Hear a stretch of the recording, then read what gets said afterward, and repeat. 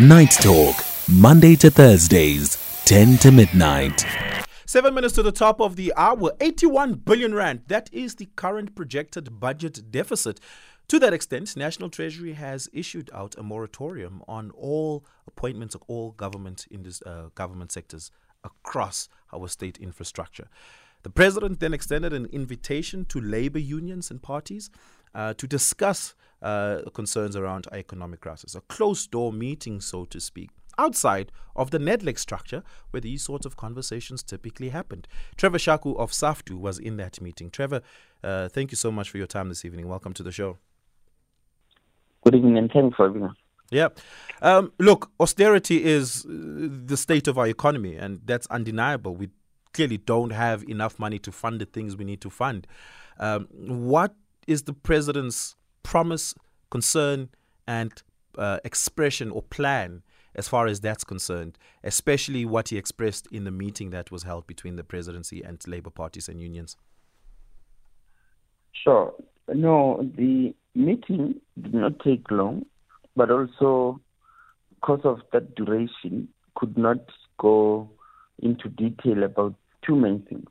So it merely became an opportunity for both sides to present a few points they had on what they saw as challenges. And then on the other side of the presidency also, they did make mention of what they presented, what they thought was challenges. And the president, of course, in the course of the discussion, recognized that the request from labor that the issues that are actually being exchanged would require a full-day meeting where we could go into details, because merely saying that we're going to work together, say, for instance, to combat crime, to combat corruption, is merely not saying anything. What we would need is to put concrete steps forward to say this is what the labor is going to play and this is the role that government ought to play. And as a result, we move from that point. So we are hoping that such a particular meeting will take place, but we did present what we thought were challenges and what we disagreed with in the context of what government has for quite some time now been implementing without success to take us out of this particular impasse socio-economically. Yeah.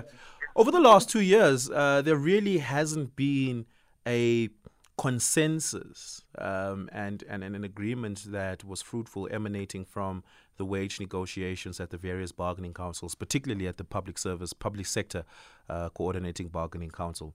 And government just continuously says we can't afford it, we can't afford it, we can't afford it. I'm certain that must have come up, including the moratorium on filling any vacancies. To what extent was that discussed, and what were the arguments presented by each side? Look, there was no enough space to discuss such, except that you, in a presentation, you're just stating what you think are issues. And there is, of course, not an opportunity for the other side to respond and for yourselves to counter such particular responses if you feel that they are inadequate responses to whatever you would have put forward. But on the part of Saftu, we are, of course, opposed to the cost-cutting measures which have been put forward recently in a memo which was circulated to provinces and departments. But beyond that, we have been against the insistence on the part of National Treasury to say they don't have money to fund the wage increments.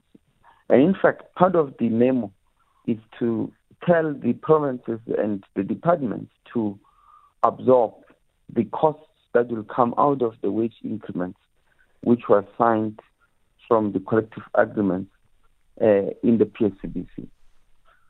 Thirdly, is that beyond this, we have been crying about many other issues that concern the expenditure of government, not just in the public service concerning infrastructure, but we've been concerned about the expenditure of government in relation to its state-owned enterprises, in relation to local government, and of course, generally, how such particular money is also managed once spent into these areas of expenditure.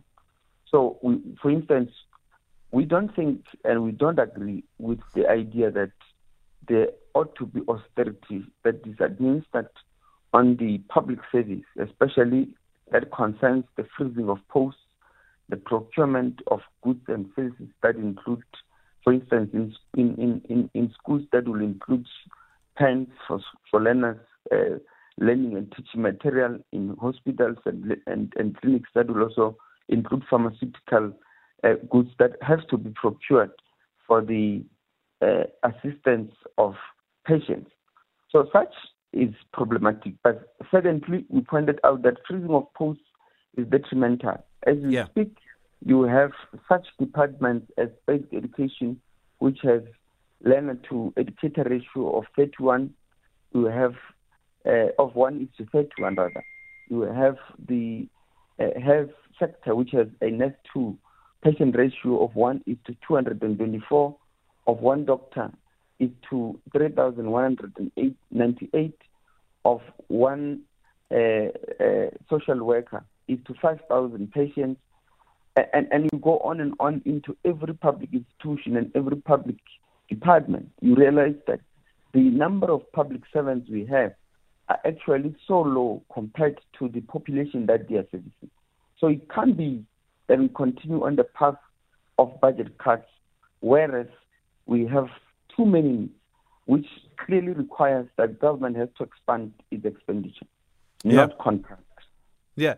Any indication about when these meetings will continue, and will it continue in an ex parte sidebar platform, or will it continue at NEDLEC? Look, the meeting actually that took place today was requested by government but through NEDLEC. So it was still a NEDLEC coordinated type of a meeting.